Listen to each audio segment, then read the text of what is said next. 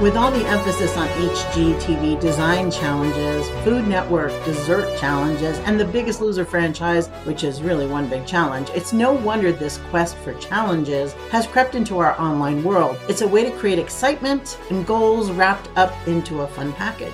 There are now weight loss challenges, TikTok challenges, makeup challenges, and so many more, it's just really hard to note them all. It appears it's the equivalent of everyone posting titles like, quote, 5 tips for blah, blah, blah, unquote, and top 10 ideas to make your room look relaxing. You know, the blog post where everything starts with a number. Most of the time, those click-throughs brought me disappointment, as some of the tips were simple things like, number 1, find a pencil.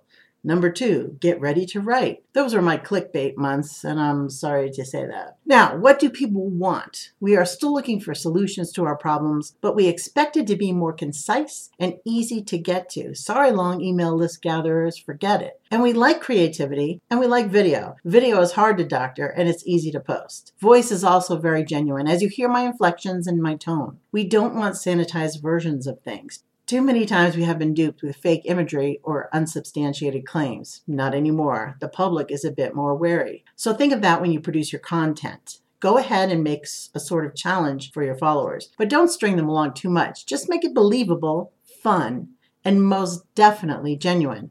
If you have a baking challenge and everyone's blueberry tarts turn out like purple goo, that is funny stuff and you're gonna still eat it. Just embrace your hashtag baking fail and be in the moment. That's how we all get better at stuff, you know. This is Jan Rossi from Marketing Residency. I've had my share of baking flops, but I always try it again, just in smaller batches. More tomorrow.